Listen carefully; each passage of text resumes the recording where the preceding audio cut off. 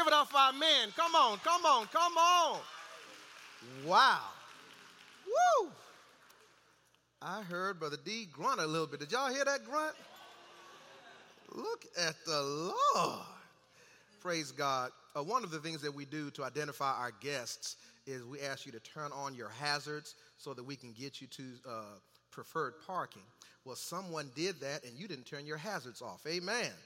A Ford Expedition. It looks like it's a burgundy, and the license plates begin GM6. So if you got a Ford Expedition, looks like it's a burgundy one, your hazards are still on it. We don't want your battery to run out. Somebody say amen. Amen. You can remain seated. I want to begin on today with some points of vision. So I'm going to pray, and then we're going to jump into a handout you should have received upon entry, this one here. And we're going to begin with that, and then we're going to close with the message from Acts chapter 3. Everybody say amen. Amen. Heads are bowed, eyes are closed. Father, we are so grateful for today. We thank you for just your goodness toward us. Now, Father, as we look back at 2019 and make some assessments, some evaluations, Father, we pray that you would help us to approach everything in humility. Paul says, forgetting those things which are behind, which means the victories and the defeats. Because, Lord, we know that we can have a tendency to dwell on either one, and either one would be unhealthy. So help us to be reflective, but not to get stuck in areas. And so I pray even now that as a church, we be on one accord. And Father, that's only going to happen but by prayer and fasting and by your word. And I pray that you touch every heart, every person assembled here on this morning. Speak to us, Lord God, so that we can know where you'd have us to go. We thank you for what you've done, and we know that the best is still yet to come. We give you glory, praise, and honor in the name of Jesus. We pray. Everybody say amen. Praise the Lord. Thank you so much, ushers, for all that you do. So our theme for 2020 is Clarity 2020. Everybody say clarity. If you open up in the inside left column, I simply want to highlight a few things as far as my own assessment and evaluation of 2019. I'm always learning as a pastor, as a husband, as a dad, as a man. I'm always learning. And so I made some, just took some time to see how things went last year. And in doing so, I was able to see some victories and some not so victorious moments. Let's just begin. During the transition of every year, I spend time assessing and evaluating. And I challenge you to do that in your own life. These moments can be both rewarding and frustrating, depending on how effective the previous year has been. In 2019, we experienced some victories and some defeats. Greater Bethlehem. We lost some key people. Lord called some key folk home, and Lord calls others to leave our fellowship. And with that is the nature and the process of being an ever-growing church. So we saw a decrease in some membership, decrease in giving, as well as in morale. Everybody say morale.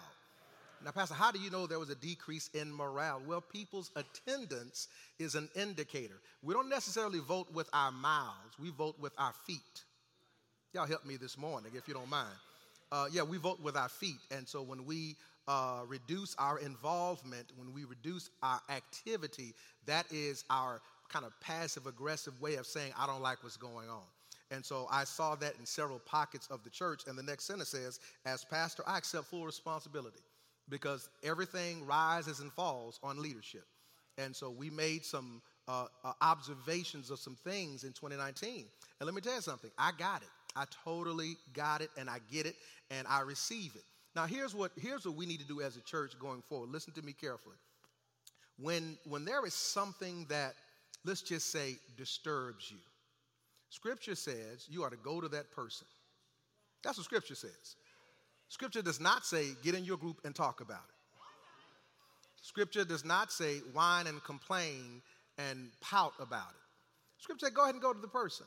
And when you do that, what you do is you absolve yourself. You remove yourself from being a cancer within the life of an organization.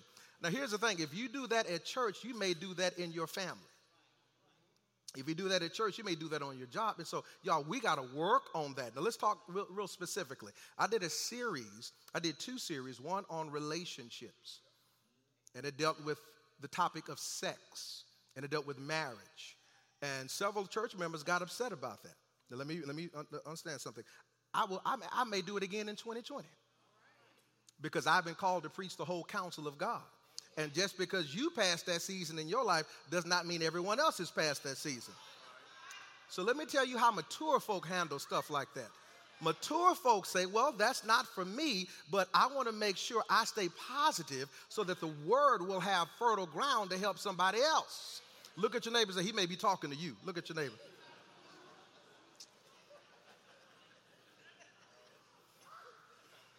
We did some other series throughout the year. Stay with me, y'all. I'm evaluating and I'm sharing. Amen. We did some things on finance. And let me tell you, we will continue to do these types of things. Let me tell you why. Dave Ramsey said, listen, stop asking folk to give if you don't help them to learn how to budget. Stop making requests of people, because bottom line is, if you hadn't instructed your members on how to handle finances, then your expectations ought to be very low. Well, y'all, my expectations are very high now.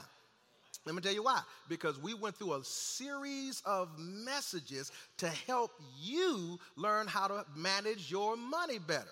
Now, either you received it or you rejected it, but watch this. My expectation is the same. So I'm expecting 2020 for our offering to almost double what we did in 2019. Look at your neighbor and say, he's talking to you. Ooh, this is good. I may need some soft music, Miss Sharon. I'm just joking. And so, again, this is all part. We did a series on emotional health and wellness. Emotional health and wellness. And I want you to get a feel of what I learned as a pastor. There was some kickback about that. Let me tell you something about us as a church. We make more requests for counseling with the pastor than any other organization known to man.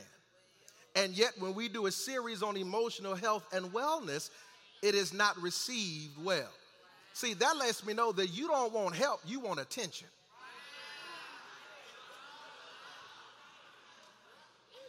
Did I say that right? Did that come out right? Okay.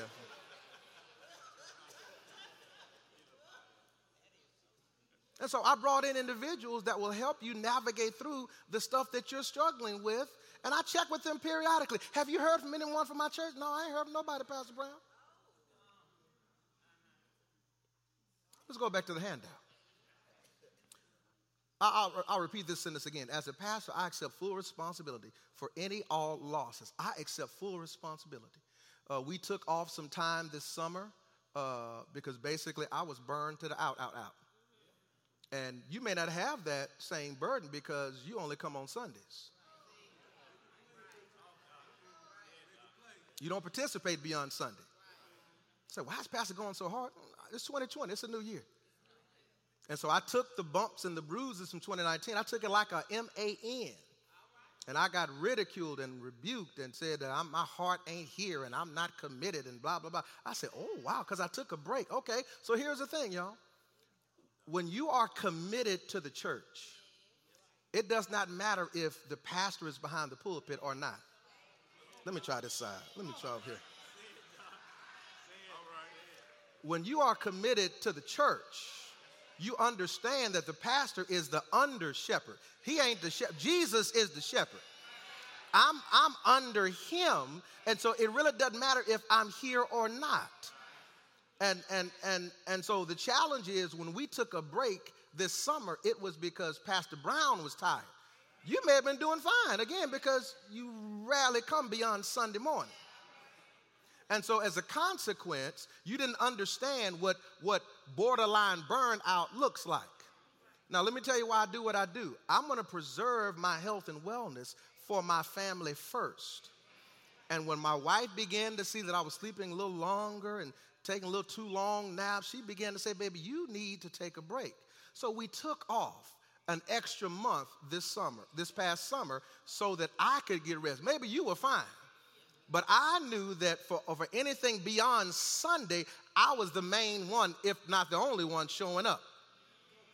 If it was a Wednesday evening, I was pretty much the main one or the only one showing up. And so as a consequence, I said, we're going to shut down and we're going to reset July and August. Now, that was a mistake. Let me tell you why.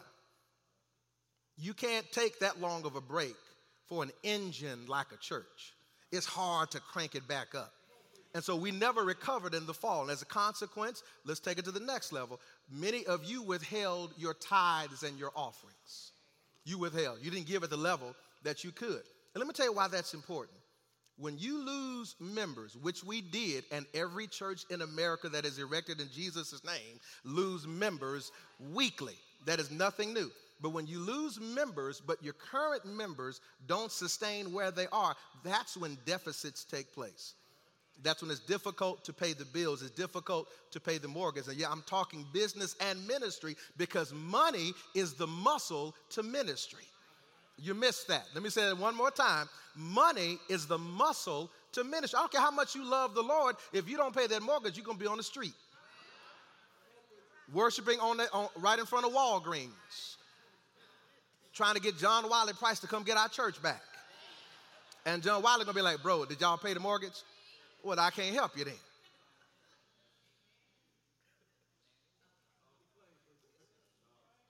So here's the deal, y'all. We rallied. Somebody say rallied. We rallied to rebound.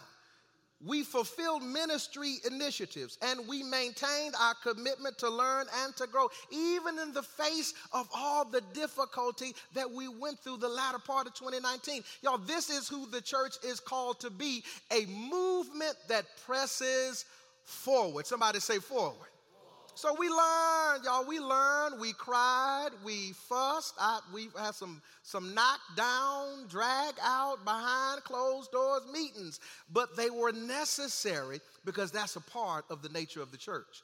And y'all, we recovered and we did well and we finished well, and I'm grateful and give God some praise right there. Come on, some of y'all ain't clapping. Put your hands together. Come on. Now look at your neighbor and say, we're going to be all right. We're going to be all right. Amen. This is all a part of the process. You have a young pastor, 20-something-year-old pastor, and he's learning. Y'all laughing too hard. I could be 20-something if I wanted to. So, Pastor Brown, why Clarity 2020? Churches must always guard against drift. Drift is when you forget the purpose to which you have been established. Y'all, drift takes place in so many organizations. Do you know that Harvard University was established to be a Bible college? Now Harvard University doesn't even respect the Bible. The YMCA is Young Men Christians Association.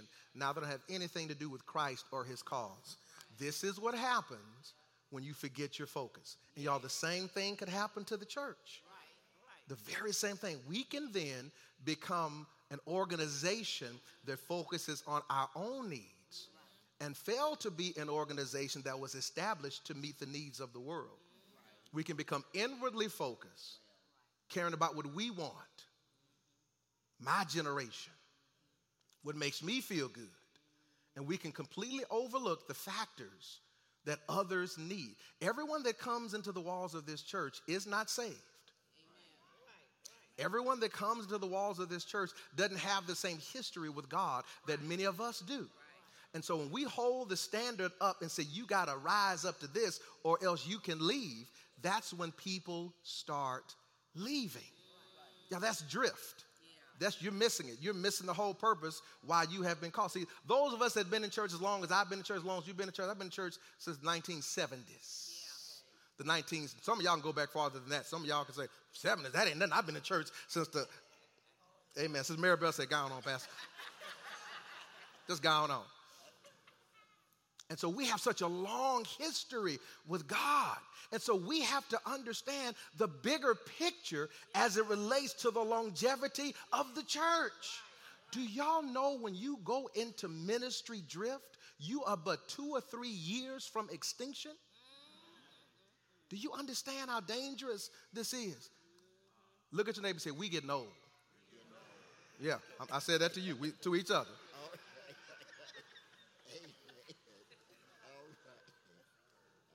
They didn't look at your other neighbor and say, we getting old. Some of y'all ain't turning. Turn to your neighbor. We getting old.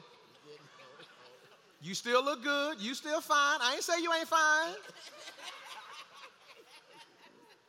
Just a little crispy. Just get a little old. It's all good. Just a little old. And it's okay.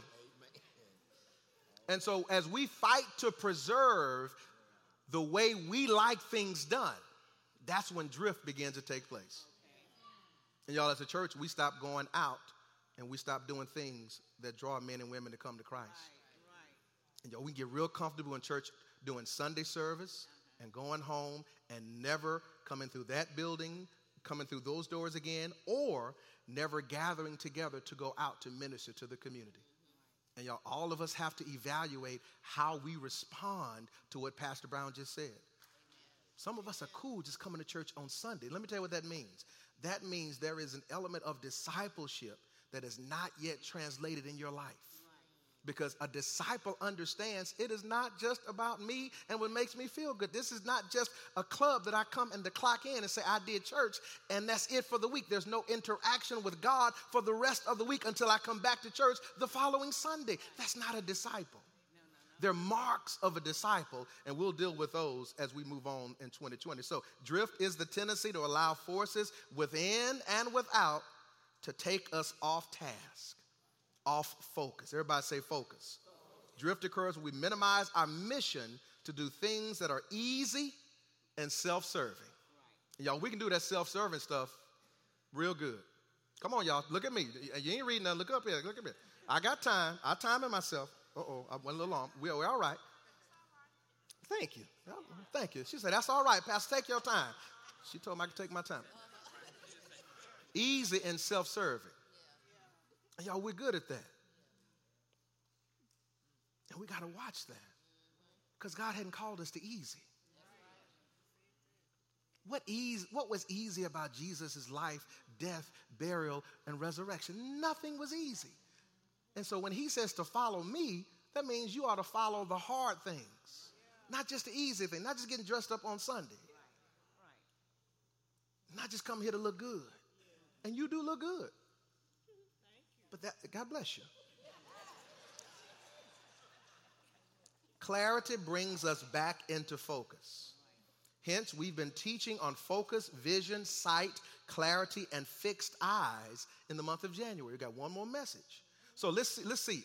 When I say in the theme, it says seeing God's plan. That's the cover. It says Clarity 2020, seeing God's plan, life, church, community, and kingdom. That's kind of the fourfold focus of things that we're going to shoot for in everything that we do in 2020. Somebody say life. Come on, say it like you mean it. Say life. Living our best life. Y'all like that, don't you? Y'all like, that's a cool song, ain't it? That's not what I'm talking about. Living our best life occurs when we know why God has created, saved, and called us individually and corporately. We can only discover our why through prayer and through God's word. We will preach, teach, and pray our way into purpose. We will recommit to weekly Bible engagement, and I put in bold and in parentheses, it's not optional. God bless you, Casey. That was a good response. Thank you. I'm reading the last part again. We will commit to weekly Bible engagement. Everybody look at me. I'm going to move on to this one. You're not going to grow without a steady digestion of God's word. You're not going to grow. And every single one of us got some sin stuff that's pricking at the core of who we are. Every single one. Your pastor is first in line. Why do you think I started the Wednesday prayer call?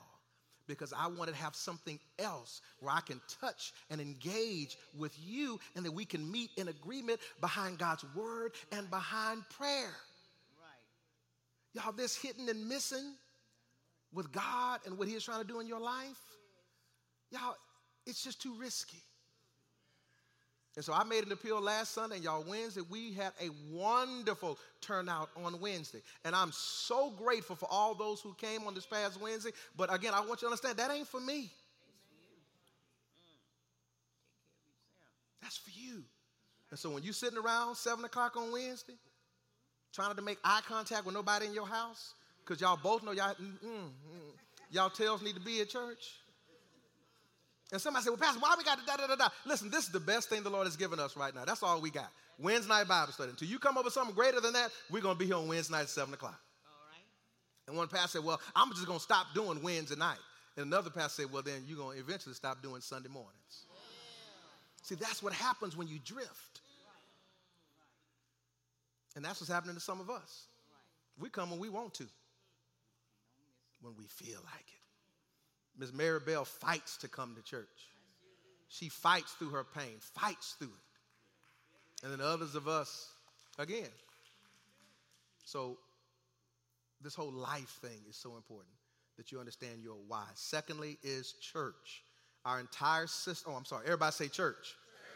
Our entire system for discipleship, leadership will be developed. And y'all have been working on this for the last several years. It's just hitting and missing. And I'm not trying to, I already accept the responsibility for my failures. But this is something that every church wrestles with, trying to find the perfect fit for leadership and discipleship development. It is so hard because let me tell you why. When you have a brand new church, you get to create your own culture. But even still, you get folk coming from different backgrounds, so then you're trying to reprogram the folk coming into your culture, and it's hard. When you have an established church, it's equally as difficult because we have all those blind spots. We have the we've always done it that way syndrome. And so the thought of doing something different, and then we'll always say, we did that before in the 80s. But you ain't doing it no more. So obviously, it didn't work then. And if it worked then, we wouldn't be where we are now. Somebody say church. System for discipleship, leadership. We're called, commanded to make disciples who make disciples. When we fulfill this mandate, our whole focus comes into clarity. Third is community. Somebody say community. As we regain clarity for in-reach, we will see God's vision for outreach. Our church must do more to touch our community. We've been given light to shine, not to put it under a basket, according to Matthew 5:15. We will remind ourselves of why we are to go, and will hold each other accountable to go. And let me tell you, let me let you off the hook. We're not going to go knocking on no doors. Chill out. Don't trip. I know something. I'm just not going knocking on no doors. You got to knock on no doors. Knock on your family. Knock on the people the Lord has put in your life. Knock on your coworkers.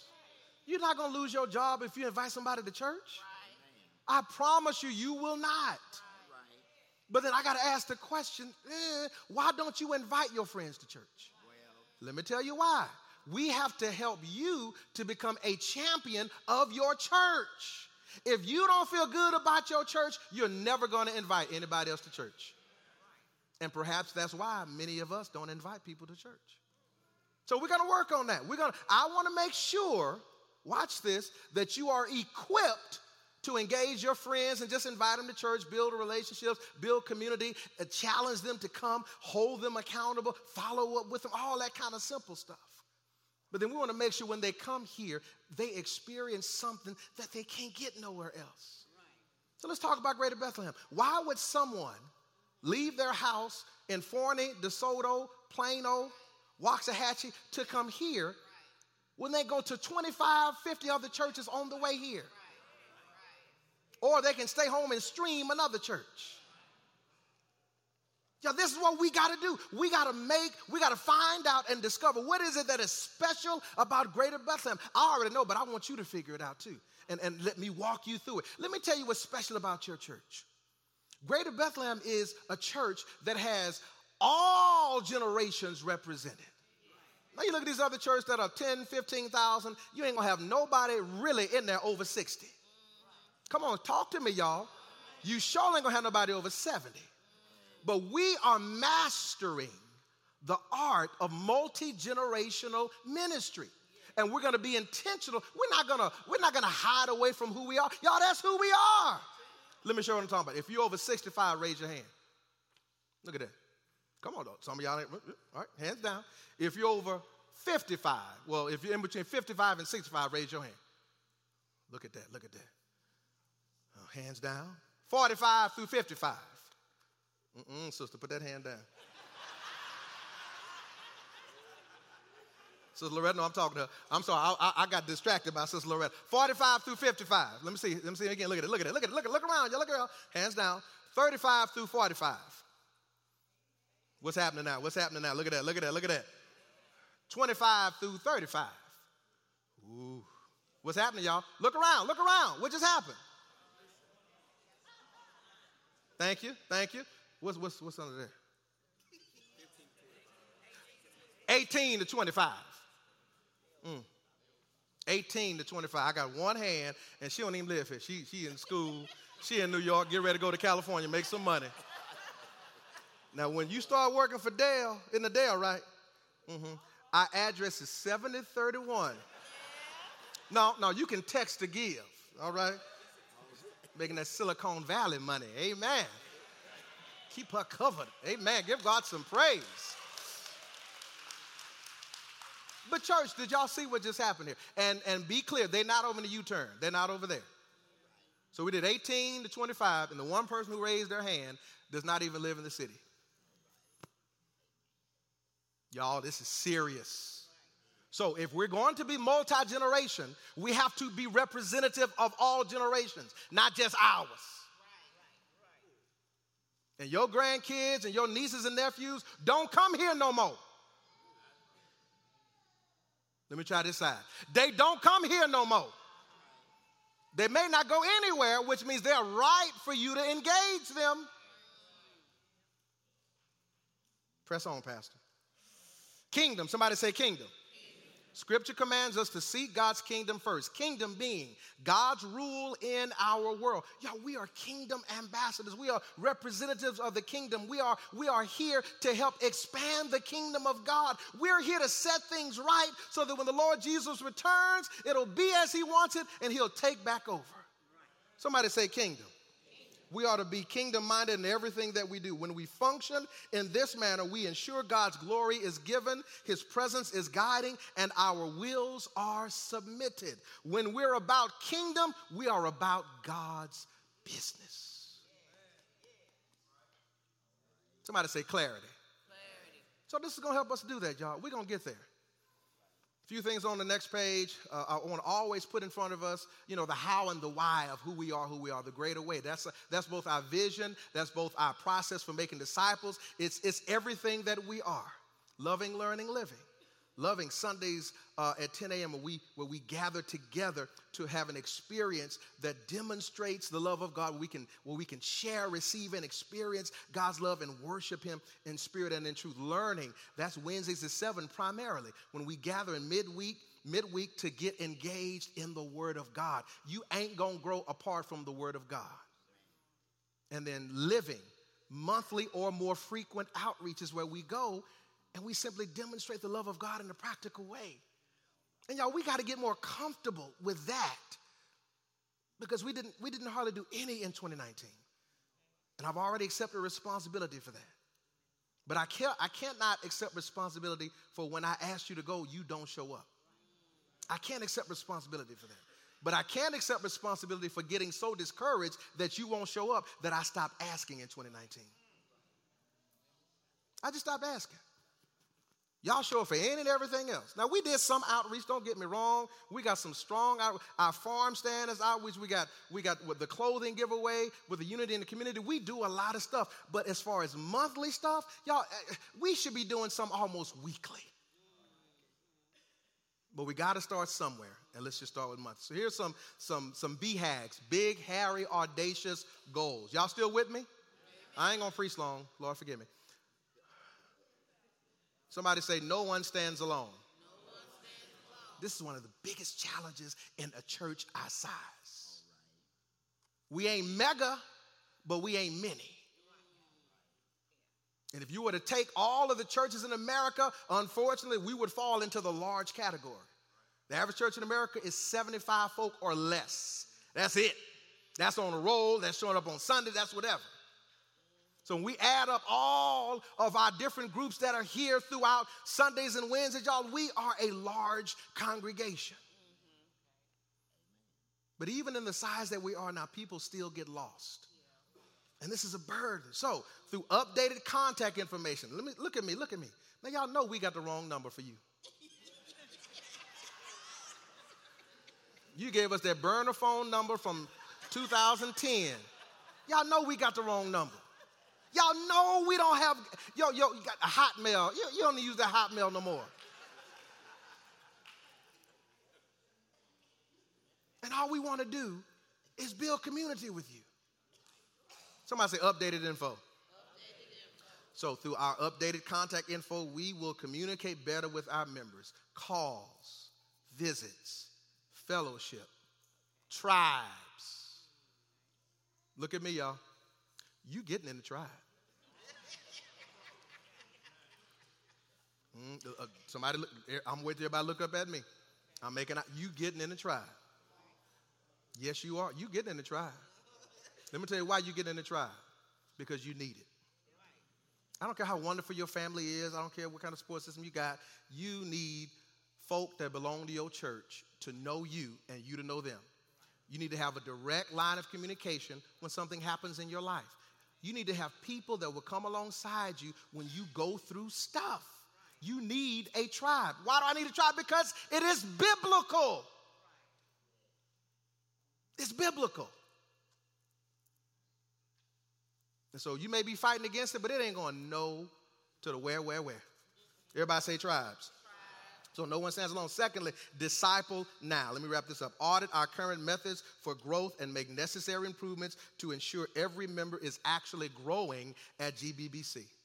So we're going to evaluate everything. And this is something I do every year, but I'm going to be more intentional about it. Just kind of engaging the different components of our growth. Third, next level leader, intentional about equipping leaders and about placing healthy leaders over ministries.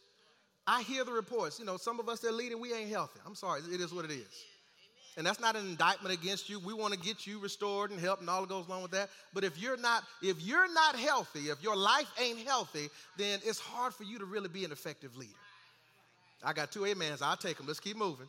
Ministry tune-ups, ministry groupings to discuss, evaluate, and improve how we do ministry. Hashtag systems.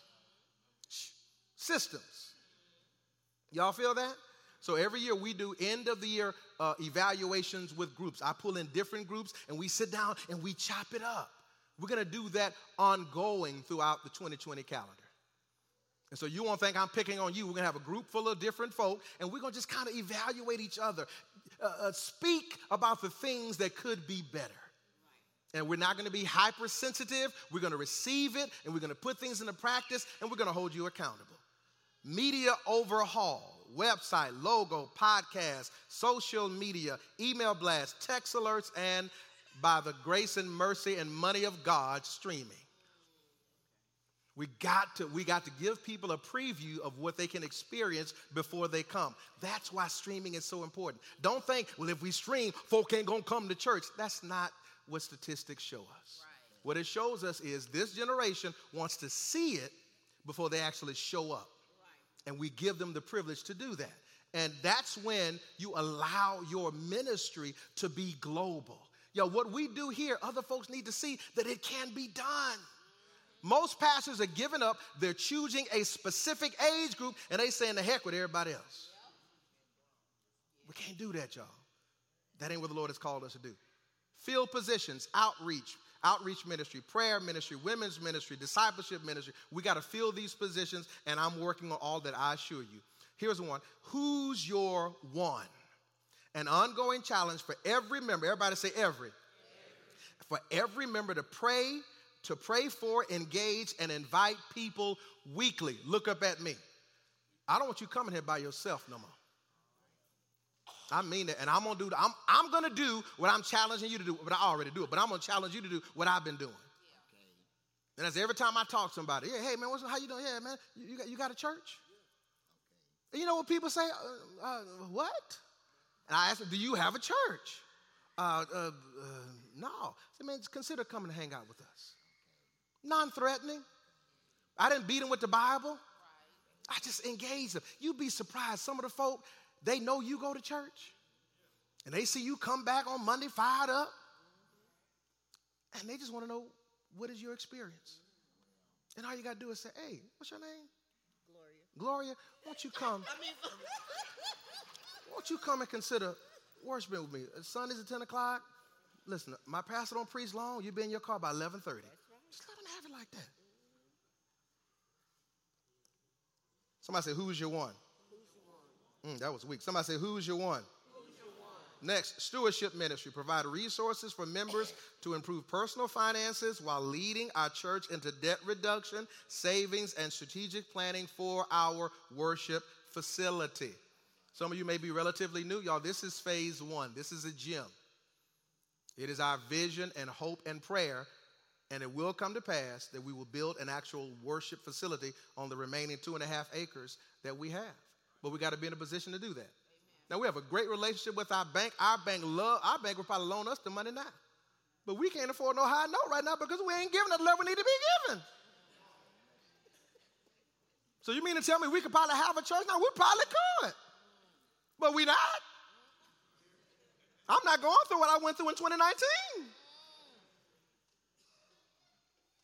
It was crazy. So we want to help you with your finances. You don't have to receive the help, but we're going to keep giving it.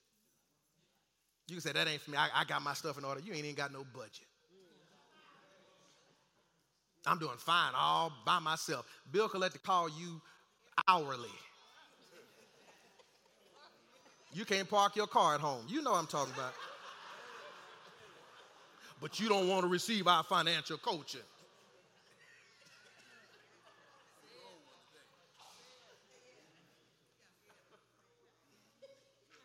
We want to take you to different places. Some of us, and I've been there, some of us have been renting all of our lives, and the thought of owning a home is just beyond, we can't even embrace what that even looks like. Allow us to show you what that could look like and what that could mean for you when it comes tax time. You think them kids give you some stuff. Well, get a house and let me show you what that do for you. Oh, y'all better listen to your boy. Systems. Somebody say systems. For every problem that we discover, develop a clear, simple system to address it. And this is something that we have to do at GBBC. Now, we're not going to make this hard. It's going to be simple, but we need systems that are in place. We're working through some right now.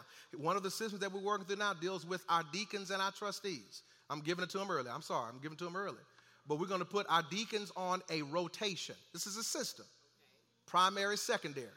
So when stuff pops off, and it will, there'll be people in place to help address and support those situations. Now, that does not mean the pastor's not going to visit you. That's not what that means. But that may means he'll have a few more minutes to do something that he's currently doing, and somebody can be there quicker than he can. See, I kind of feel how you be thinking when I say stuff. Oh, that means he ain't going. That's not what that means. And when you communicate with the established system that we put into place, you'll see that it works. And that's just one example. Revival. Ooh, somebody say revival. As we regain our clarity in 2020, through weekly Bible engagement, prayer calls, Sunday worship, we will plan seasonal revivals throughout the year. Seasonal revivals. Hey, man, I got a hand right there. Y'all ain't nothing like a revival. The black church knows revivals. Revivals. Where, watch this, you gather together simply to renew your faith, to be reminded of the goodness of God, to celebrate the small victories that he provides for every single one of us. So this is it, y'all. This is where we're shooting for. We'll follow with this probably on the second Sunday just to kind of make sure some things are clear. And we're going to begin rolling a lot of this out. I want to pray over this and for this. And I want you to join me in praying as well. Heads are bowed, eyes are closed. Father, in the name of Jesus, we thank you for vision. Your word has declared where there is no vision, people cast off restraint. Where there is no vision, people perish. Where there is no vision, people do what they feel big and bad enough to do. So, Father, we're asking in faith that you'd help us to see what we need to see. Give us clarity, Lord God. as we press forward into this 2020 year. Lord, we love you and we thank you. In the name of Jesus, we pray. Let everyone say amen. Amen.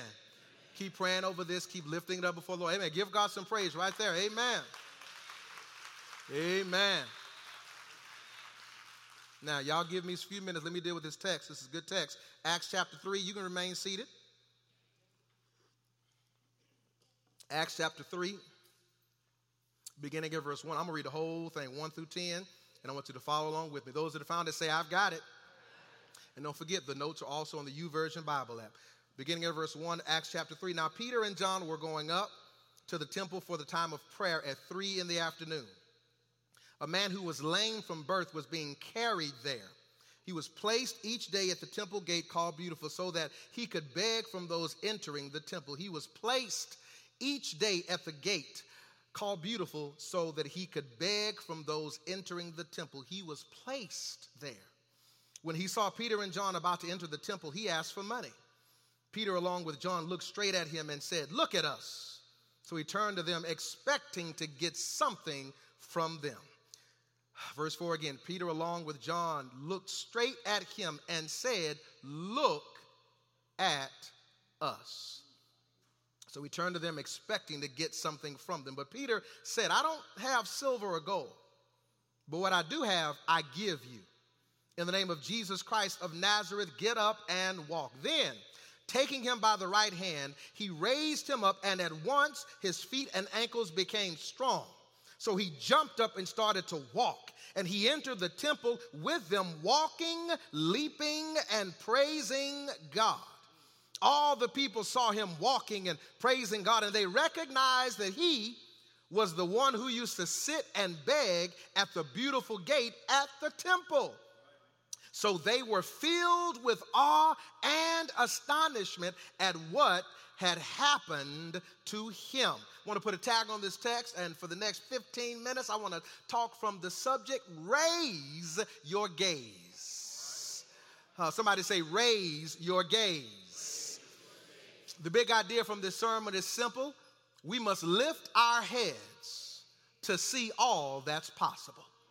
We must lift our heads to see all that's possible. If we're honest with ourselves, a lot of us are like this gentleman at the gate, at the temple gate called Beautiful.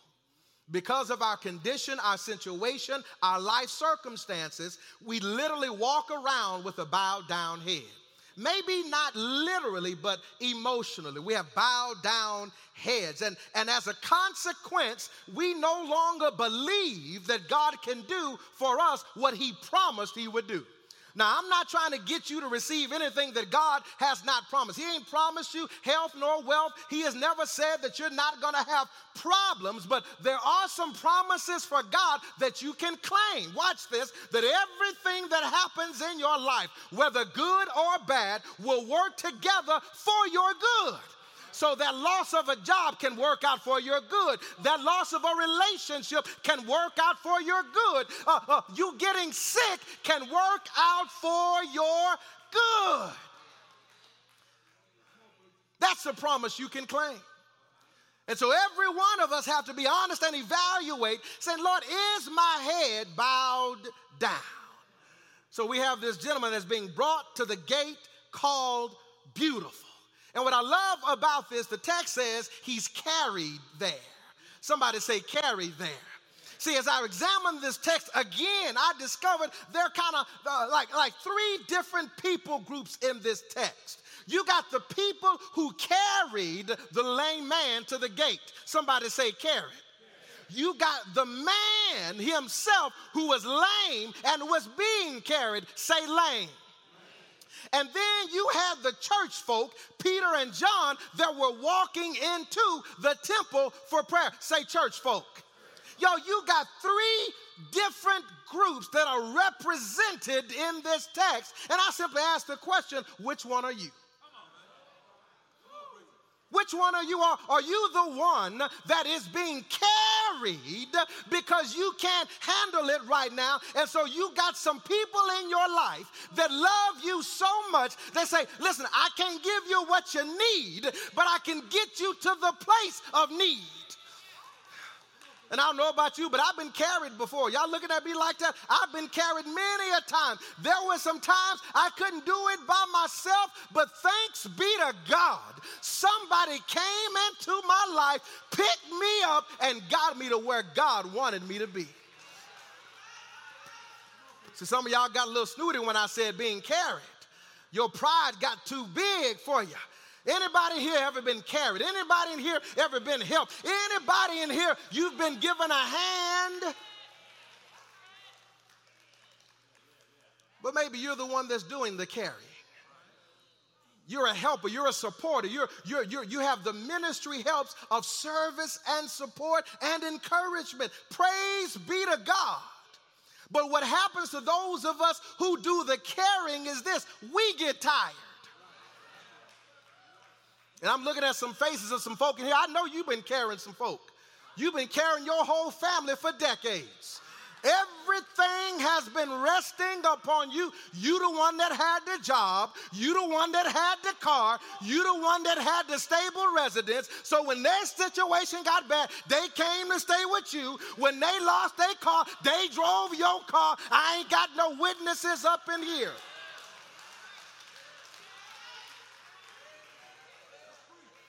But folks who carry all the time get tired.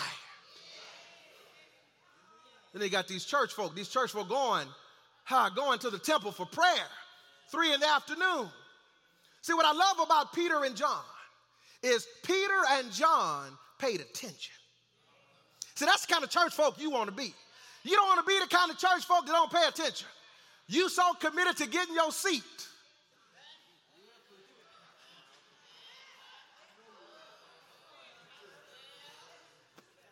that you walk by and miss everything.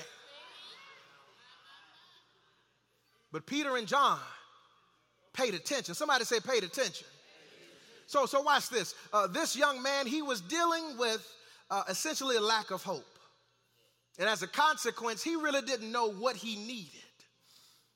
He just knew that if I can get to this temple, I can get something to help me feed myself, take care of myself, and all that goes along with that. And so like many of us, we need to raise our expectations to believe that God himself can heal, guide, restore, and deliver. As I back up from the text, it leads us back to Acts chapter 2, verses 41 through 47. And in those passages, it speaks of the power of God upon the early church and how they were devoted to doing certain things for the glory of God. And what I love about it says many signs and wonders were being performed through the apostles, verse 43. And what we have in chapter 3, verses 1 through 10 is a specific example of said miracle. So as a consequence, we see this church functioning at a high level of purpose and power. They had a hunger for the word of God. They had a hunger for prayer. They had a hunger for fellowship. And as a consequence, get ready to write, the early church grows. Get that down. The early church grows. And the early church grows at miraculous levels because the text says every day they were added to the church. So Acts 3 opens up and we learn about this specific miracle and wonder that has been performed on this lame beggar. Look at verse 1. It says, now Peter and John were going up to the temple for the time of prayer at 3 in the afternoon. Now, if you read your text too fast, you'll miss something significant. In chapter 2, verses 41 or 42 through 47, it says, actually in verse 46, every day they devoted themselves to meeting together in the temple. Somebody say every day. But then the text also says that in verse 2, that the man was carried to the gate called Beautiful. How frequently? Come on, help me preach this, y'all. Every day. So watch this. We have Peter and John that go to the temple every day, and we have this man that is lame that is being laid at the temple gate every day. Get ready to write, y'all. This is what I call an inevitable encounter.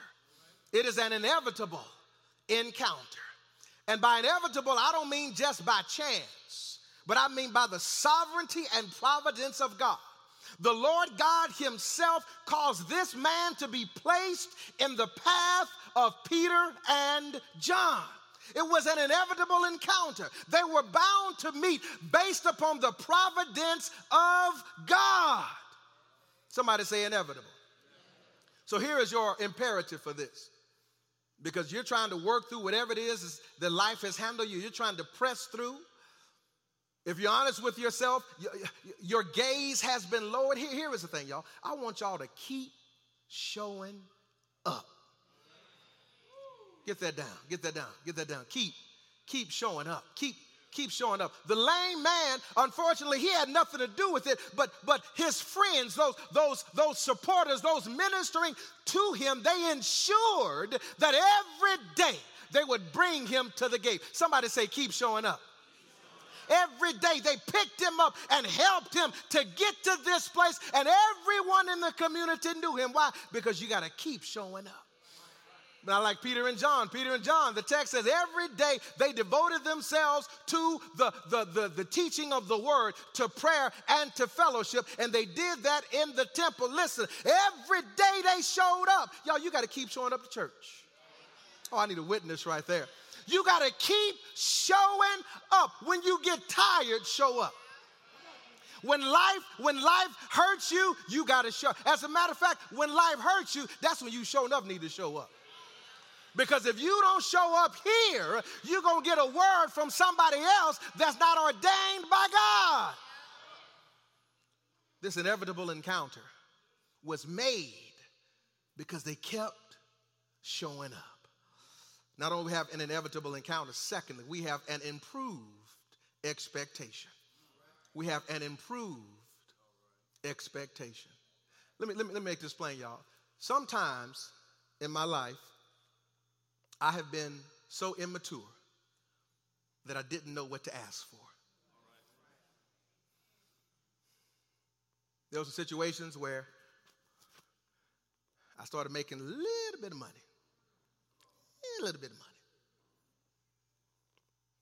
And I was spending like crazy. And so what I thought, I needed more money. Y'all ain't helping me. And then Brother Clifton Franklin says, Steve, you don't need more. You need to start spending less. So what I was asking for was not what I really needed. What I needed to ask was, Lord, help me to be a better steward with what you've already given me. And what I want you to understand, y'all, right now you're probably asking God and believing God and trusting God for a whole lot of stuff. And I simply want you to evaluate what it is you need and what it is you're asking for.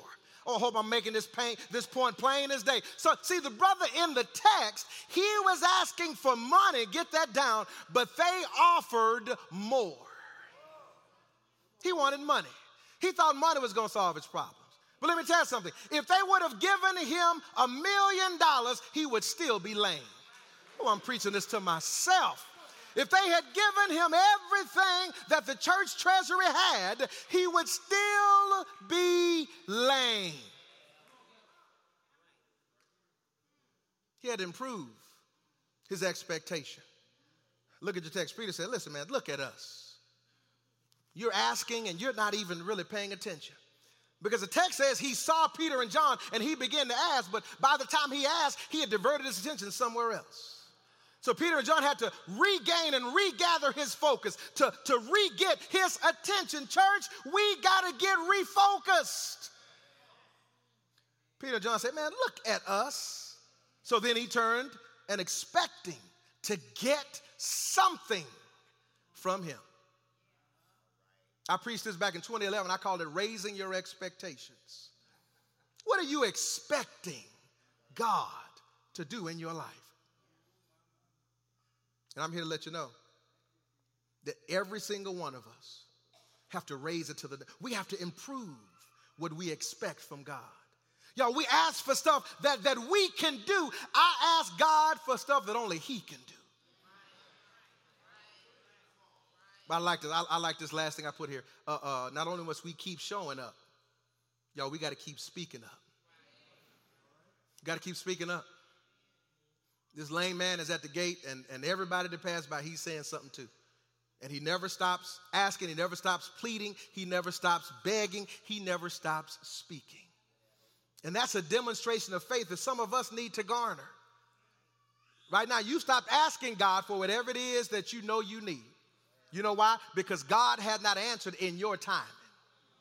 And let me tell you something. God knows something about us. He doesn't give us some stuff that we ask for, because if he did, we lose our minds. We wouldn't be ready for it. We wouldn't appreciate it. We wouldn't value it. His timing is perfect. But you got to keep speaking. You got to be like that persistent widow, that even when things don't go as you first, you find another way to ask. And you heed the voice of the Lord. An inevitable encounter, keep showing up. An improved expectation, keep speaking up. He wanted money, but they wanted to give him more. And the last thing we see, and I'm finished, an impossible experience. It's impossible what we read in this text, y'all. Look at verse 7. Let's start at verse 6. But Peter said, I don't have silver and gold, but what I do have, I give you. In the name of Jesus Christ of Nazareth, get up and walk. Then taking him by the right hand and raised him up, and at once his feet and ankles became strong. Here's how we got to respond to our healing. So he jumped up and started to walk. And he entered the temple with them, walking, leaping, praising God. All the people saw him walking and praising God, and they recognized that he was the one who used to sit and beg at the beautiful gate at the temple. So, once again, from verse 46, they were filled with awe and astonishment at what had happened. An impossible experience. Peter speaks healing, and then he extends his hand to activate the faith of the healing. It is impossible what we're reading in this text, but with God. Oh, somebody say, with God. With God, all things are possible. Here it is. The lame man is strengthened, and he stands. The lame man is strengthened, and he stands. Here's what I like about this brother. He's not like us. If I had been lame and I got my healing, I may not have gone to church first. I probably would have went home and showed everybody, look what I'm doing. Y'all, look at this, man. I'm back. I'm the man. And y'all, when we do that, we keep glory for ourselves. See, when the Lord blesses you, and he will, when the Lord shows up, and he will, when he provides what you need, even when you're not clear about what you need, and he will, your response to that is an indication of your real appreciation for what God has done in your life. The brother is healed. He is given the word, and he extends his hand, and he gets the strength to be healed, and he goes straight into the temple praising God. And don't you know, he made a spectacle about it. He didn't shout like we shout. We got that little cute shout. I envision this man running around, dancing, leaping, praising God, just causing a ruckus in worship. Why? Because he had been healed. Last thing on that is, keep believing. Keep believing. Keep believing. I don't know what it is that you need from God. I don't know what it is that right now has you so lame, so defeated. Your head is just down. You don't even look up. Physically, you may give eye contact, but in your heart, you are far from giving eye contact. You're burdened. You're bogged down. No joy. And you're begging for money when God wants to give you healing.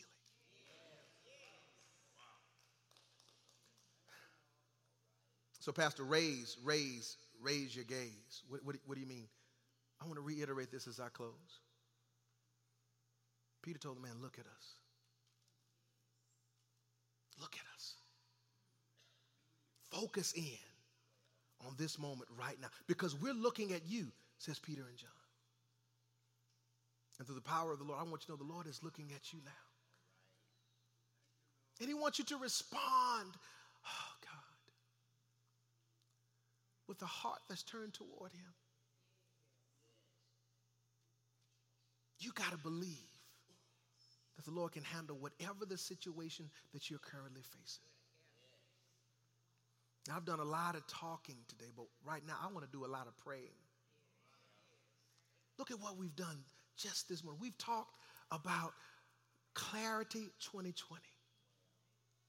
We've talked about all that we can do as a ministry to ensure that we're kingdom focused in all that we do. But y'all, it begins with every single one of us. Right now. If you say, Pastor Brown, I'm like this lame man. I need some healing. I want you to stand with me. I want to pray for you. Just stand right where you are. Pastor Brown, I'm like the brother in the text. I'm asking for the wrong stuff. I thought I knew what I wanted, but to be honest, I don't even know what I want anymore. Because I've been asking for any and everything. I'm trying to get any and anybody to listen to me because I don't have a clue. Heads are bowed, eyes are closed, even as you stand. Some of you say, Pastor, I'm not quite like the lame man, but I'm more like the people that brought the lame man. And Lord, Pastor, I've been helping and pouring out, and I'm just kind of burned out. I've been serving and supporting others, providing. I've been the backbone for my whole family. And they rarely show appreciation or gratitude because they know I'm going to do it. And Pastor, I'm just a little tired. I need a physical revival. As a matter of fact, you said, Pastor, when you told me you were tired this summer, I get it because I've been there. Father, in the name of Jesus, we stand in your presence, Lord God. Father, we see ourselves through every verse in this passage. And Father, we understand that you desire more for us. Lord, we can't always see it. And Father, unfortunately, many of us fight against what it is you're trying to do in our very lives. Father, we're holding on to weights and baggages and things that are bogging us down. Father, we don't know how to forgive. We don't know how to be restored. We don't know how to release the past. And Father, although we're walking physically, we are as crippled as the lame man at the gate. There's just dysfunction all around us. And Father, we want to be whole. So Lord, we're standing right now. And we're asking for your healing in the name of Jesus. Father, reveal to us by your Holy Spirit what it is we need. Lord, some of us don't even know specifically what to ask for.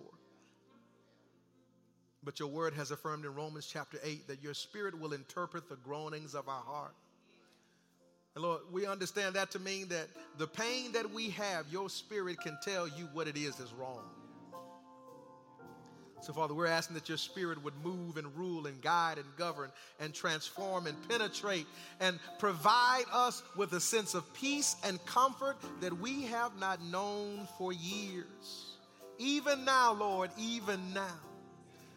As the lame man was carried to the gate called Beautiful, Father, we've limped into here on this morning. And Lord, we're asking in faith for a healing in the name of Jesus. Lord, we ain't asking you for money or a new car or some clothes or something. Lord, we want healing. We want our hearts to be restored. We want relationships to be reconciled, Father. We want deliverance from substances to be experienced, Father. We want marriages to be restored. We want children to be restored to their parents. We want siblings to start back talking again. Lord, we're not asking you for what we can do. We're asking you for what only you can do. And so now, Lord, we ask that you would release your favor again in 2020 upon GBBC. Father, we are learning and growing. We're making some mistakes. We're experiencing some victories. But, oh, God, we can always get better. And so, Father, I'm praying for every person under the sound of my voice, even those who didn't come to church today. And, Father, I'm asking that each and every one of us would take ownership of the ministry of Greater Bethlehem Baptist Church. Father God, help us to realize that we are the members. We are the ones responsible for the success of the church. Of course, you give it, but we got to do something with it. So, Father, I'm praying that each of us would be a church champion. That we be proud of the ministry that you have afforded us, that we would do our part to serve on a regular basis. And that each of us would begin to grow and to know our ultimate purposes for which we've been created. Woo, Lord, that's a lot. And we lay it at your feet. We trust you. And Father, we're not going to stop asking. We're going to keep speaking, keep believing, keep asking, because we trust you and we want to be found faithful. We love you. We honor you. We give you glory. In the name of Jesus Christ, our Lord. Let everybody say amen.